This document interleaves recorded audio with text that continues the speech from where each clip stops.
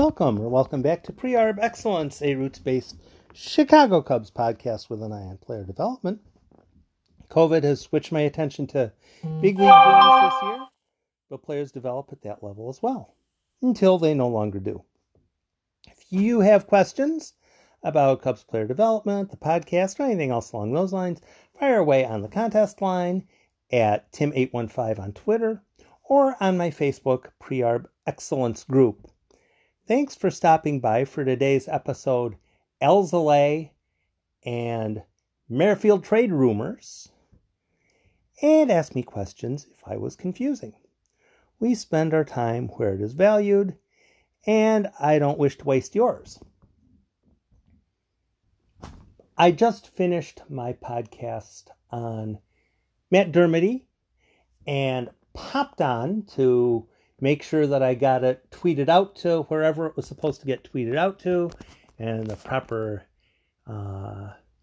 handles were being used. And then I checked and saw that Adbert Alzolay has been named the starter for the second game of the Cubs doubleheader against St. Louis. That is what I call a best case scenario. Alzolay is the best option for that game. The Cubs could, in theory, toss out instead Justin Steele, or maybe bring up, Corey Abbott or Braylon Marquez. There are a number of people they could send out for that job of starting game 2. But there's no real reason to think that anyone that they would send out instead of Alzolay would do markedly better than Alzolay would. Alzolay pitched, 2 or 3 games last year before injury shortened his season. At the major league level, he tossed 2 or 3 games. His first was about the highlight of the season. 4 innings in relief of Tyler Chatwood, and he got a standing ovation going off the field. That's about all I need to say. He got a standing ovation going off the field. People who had no idea who he was were, wow, this guy's actually got something. His next appearance, I think there were 2 other appearances, weren't as good. He went back to the minor leagues, had a little injury trouble, and was shut down. But now he's healthy, he's ready to go, and he's getting the start in game 2. How he'll do, I don't know. Baseball doesn't work that way. It's not like like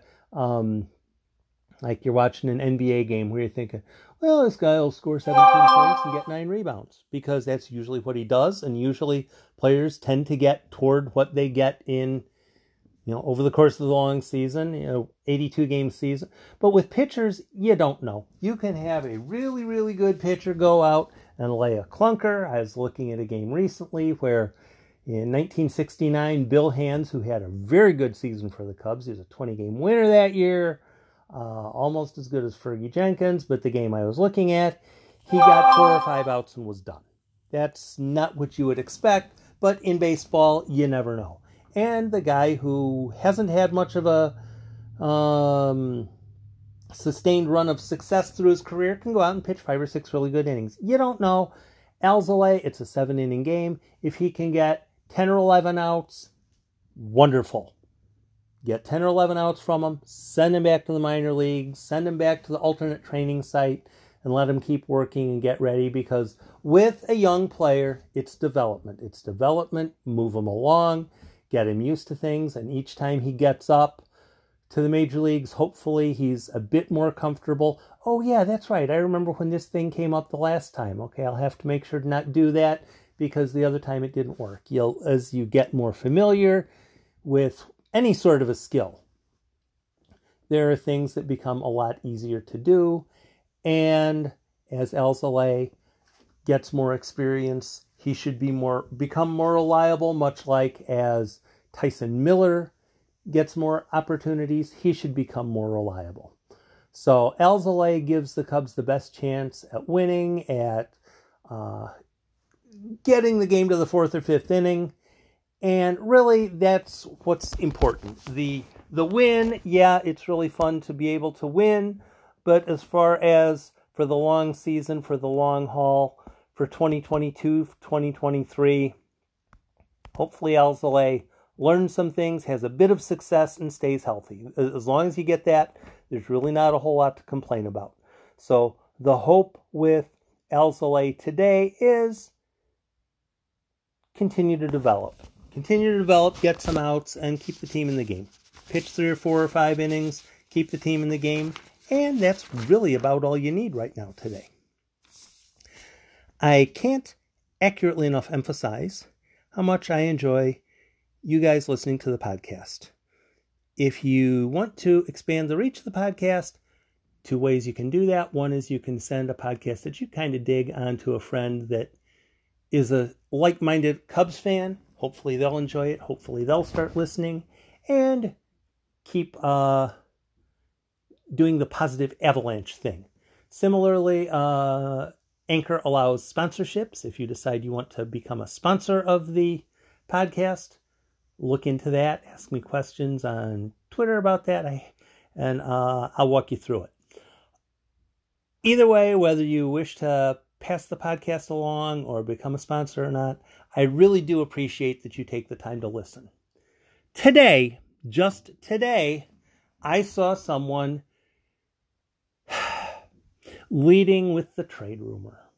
I'm not buying the trade rumor, but someone was leading with the trade rumor. The Cubs should trade for Whit Merrifield from the Royals.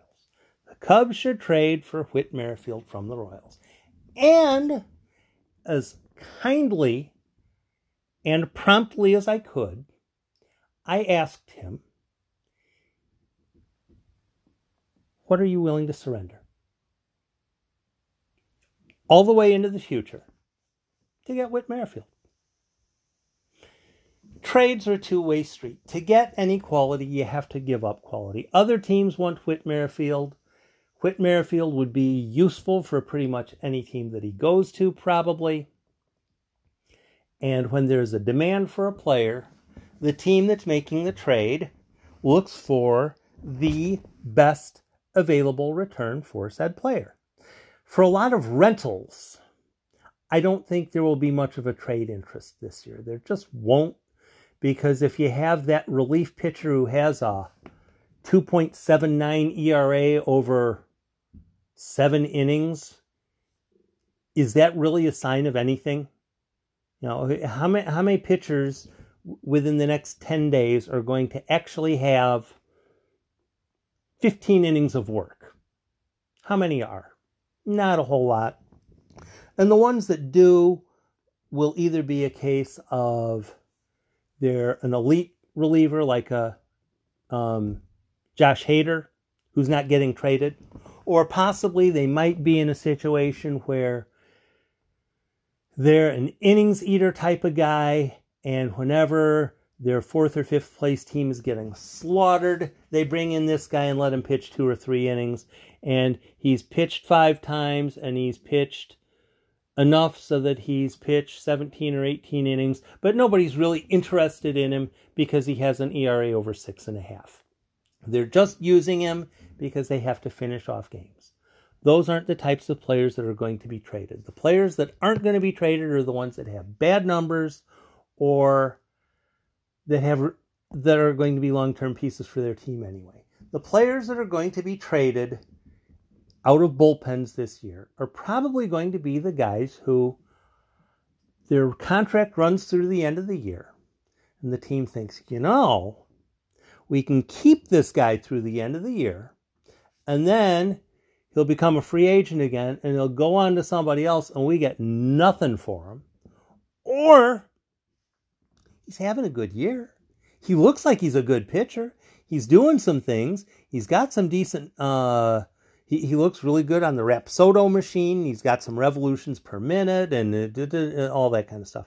So they're going to say, hey, we want to try to find the team that's willing to give up the most to get him for this year, for this season, for the 16-team tournament. Whether it's an infielder, whether it's a pitcher, many trades are often based on getting a short-term piece for a long-term asset. Whether it's a short-term infielder, whether it's a short-term relief pitcher, maybe you don't believe in the starting pitching and you want to have another starting pitcher so the Cubs don't have to use Adbert Alzolay in the postseason, or whatever. You want the Cubs to make a trade. Okay, that's fair. I'm good with it. People wanted to make a trade last year for Nick Castellanos. That's fine. I was good with it. I was totally good with people wanting to make a trade. What are you willing to surrender long term? Well, most of the time the response will be, well, frankly, I'm not really familiar with the minor league pipeline very well. So how about this? You tell me, because you know about the minor league players, you tell me what would be a good trade, and then we'll agree with it, and we'll say, yeah, let's do it. And then if it ends up backfiring into the future, we'll say the front office screwed up. You dig? Cubs get the short-term asset now, and quote-unquote, we are happy because the Cubs added something to improve the team for now.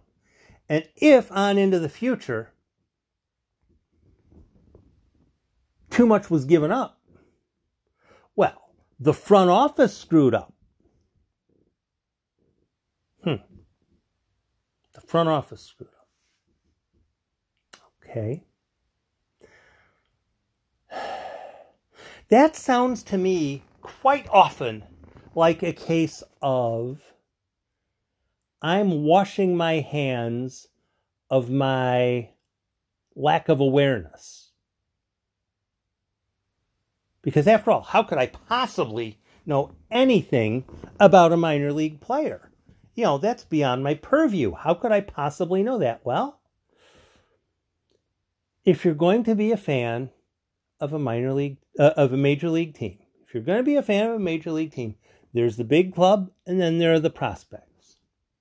And the prospects, well, last year there were 200, 250, 300 guys in the pipeline. Now next year they're going to try to trim it down to 200 for everybody. Good, bad, indifferent, whatever. You're allowed your own opinion. But if you're going to recommend a trade, yes, I think it's a good thing that the Cubs are trading these two prospects to get this one guy that I've heard of. Okay, fine. Great. If that's your opinion, I'm good with it. But that should be your opinion forever. If the player that the Cubs end up trading away ends up turning out to be really good, you said it was a good trade. You said it was a good trade. It's not the front office's fault if you say it was a good trade or it was a bad trade. When there is an exchange, look into everything possible that can be gathered on both the player the Cubs are acquiring and the player or players the Cubs are giving up. Do all the possible research you can and come to your decision. Back a couple of years ago, the Cubs traded an infielder for a relief pitcher.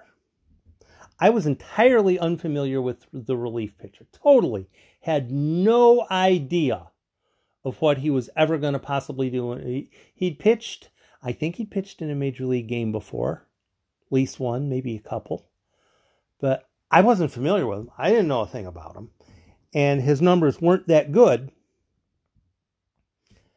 And at the time, the Cubs were trading one of their better power hitters to make the trade.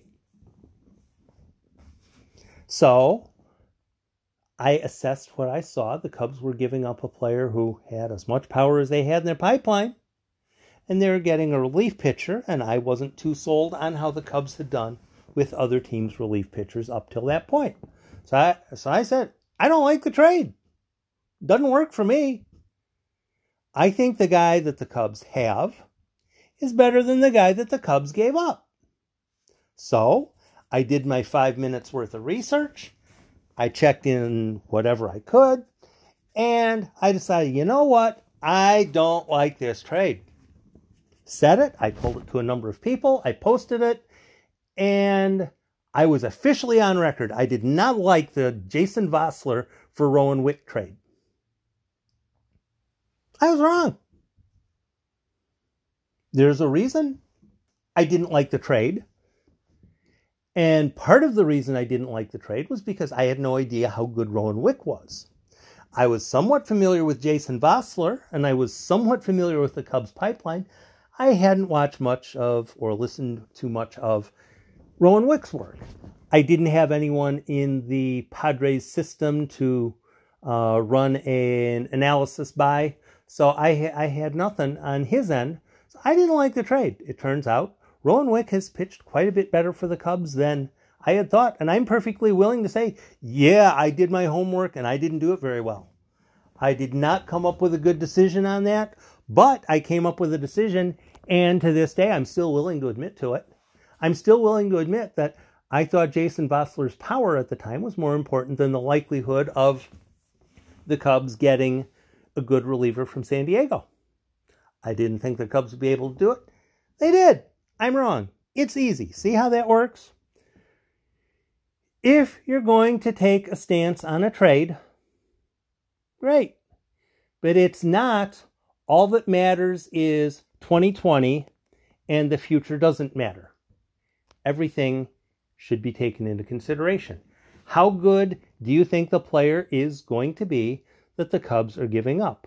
How good do you think that the player is going to be that the Cubs are bringing in? What are your reasons?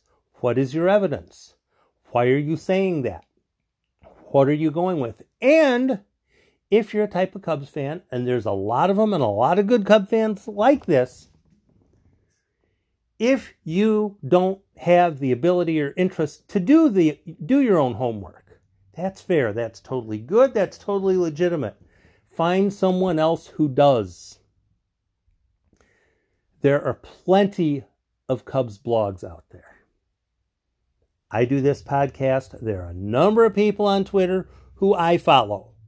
Perhaps you know who they are. Perhaps you don't. But all of the Cubs blogs have at least some semblance of an interest in the Cubs minor league system. Pick their brains. Generally, people who are interested in the minor leagues love it, absolutely love it when, hey, I was thinking about what would happen if the Cubs would call up, Jack Patterson. Tell me about Jack Patterson. I don't know enough about Jack Patterson. Make me an expert on Jack Patterson. We love it when people do that. Whether they're really paying attention to what we're saying or not, we love it because we think people are actually interested in the minor leagues then. Most of us, we think that the minor leagues are just completely disregarded, and it's completely absurd because almost every Major League Baseball player comes from the minor leagues at some point. And it seems to most of us like it would be a nice thing if people paid at least a little bit more attention to the minor leagues, both of the Cubs and possibly other organizations. So if it's a situation of where I'm one of the people you're interested in as far as an opinion on the Cubs minor league system. So at some point between now and the end of the month, the Cubs make a trade and acquire somebody. The person commented, Whit Merrifield, a Whit Merrifield trade. It's not going to be that. I don't think the Cubs will go that way because the Cubs want to try to get under the spending limit, rightly or wrongly. Merrifield would probably push them over, but etc. So if there's a trade and the Cubs acquire a veteran, you probably know more about the veteran than I do, honestly, because I'm paying a lot more attention to either the Cubs minor league kind of stuff or the developmental stuff or who's on the DFA wire. And when the Cubs game comes on, I'll flip it on and listen to Pat and Ron call the game, and I'll be on my Twitter while that's going on. But I'm not going to watch the late night games on MLB TV. I'm just not going to do that. And so when the Major League veteran comes over, you probably know them more than I do. But when the trade happens, you probably have an awareness on, let's say the Cubs end up trading for, it won't be this guy. It won't be this guy because their team is probably going to be making the playoffs and they wouldn't trade this player because, but let's say Alex Colomé, who is the White Sox closer, is a person that the Cubs acquire in a trade. It won't be Colomé, but I'll just use him as an example. If the Cubs would end up trading a couple of prospects to the White Sox for Alex Colomé, it's completely good for you to say, I'm really happy the Cubs are getting Alex Colomé. That doesn't mean the same thing as I like the trade. The I like the trade part incorporates an expectation on the future value of the players that are going the other direction. So if the trade happens and you're not familiar with the players the Cubs are surrendering, then what you do is you talk to the person that you know of on the blog that you pay the most attention to, the blog that you trust the most, and hey, tell me about these guys that the Cubs traded. Last year, when the Cubs traded for Nick Castellanos, I don't seem to remember anyone asking me, so Tim, can you inform me of what you know about pitchers Paul Richan and Alex Lang? Those are the two guys that went back to Detroit.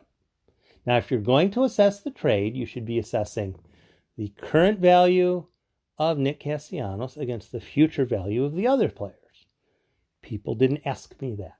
When the Cubs traded Tom Hatch to Toronto for David Phelps, nobody asked me.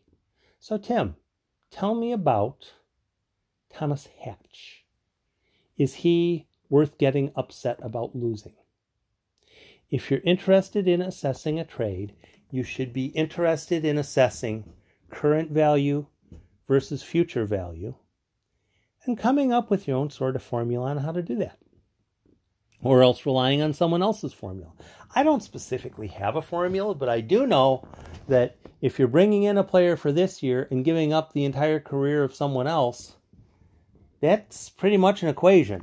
There's an equal sign in there somewhere, and there's a coefficient on one side, and there's a coefficient or 3 on the other, and you add them together, divide them by 6, carry the 4, and you come up with something. And initially, you should have an idea of if the trade works out, and eventually, if the player ends up being a lot better, going one way or the other than expected, then you end up going with the, I didn't expect Rowan would be that good.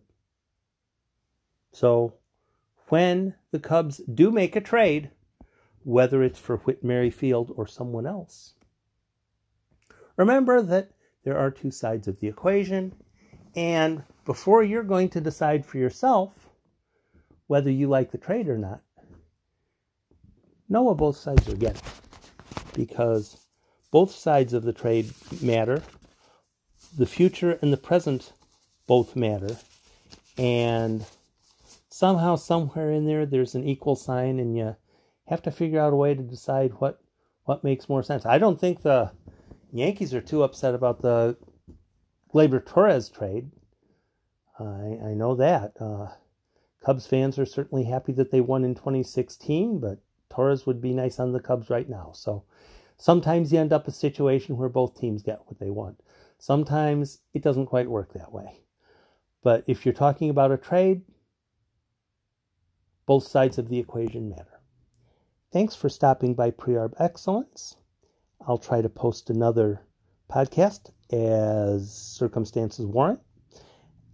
I'll attempt to make sure that that one's worth your time as well. Be safe. Go Edber Elzalay, go. And be nice to people.